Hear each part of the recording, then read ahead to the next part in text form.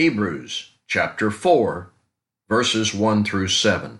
Therefore, while the promise of entering his rest still stands, let us fear, lest any of you should seem to have failed to reach it. For good news came to us just as to them, but the message they heard did not benefit them because they were not united by faith with those who listened.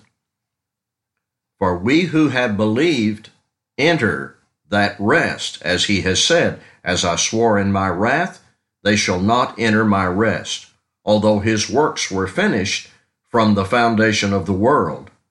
For he has somewhere spoken of the seventh day in this way, and God rested on the seventh day from all his works. And again in this passage he said, they shall not enter my rest. Since therefore it remains for some to enter it, and those who formerly received the good news failed to enter because of disobedience, again he appoints a certain day, today, saying, through David so long afterward in the words already quoted, today, if you hear his voice, do not harden your hearts. Now, the first thing you may notice is there are two historical rest events referred to here, documented in the Old Testament. The rest of God after his creative work, and the rest God promised to the nation of Israel that only Joshua and Caleb received.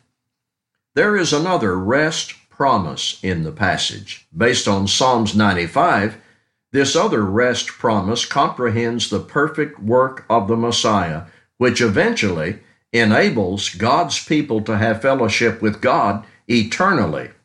Now, what would keep a child of God from entering that ultimate rest? The same thing that kept Moses and the Israelites from entering their rest in Canaan: unbelief, which results in disobedience. So, once that danger is discovered, when should the person change and get back on course with good discipleship to Jesus Christ?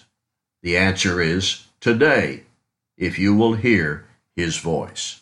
Thank you for listening.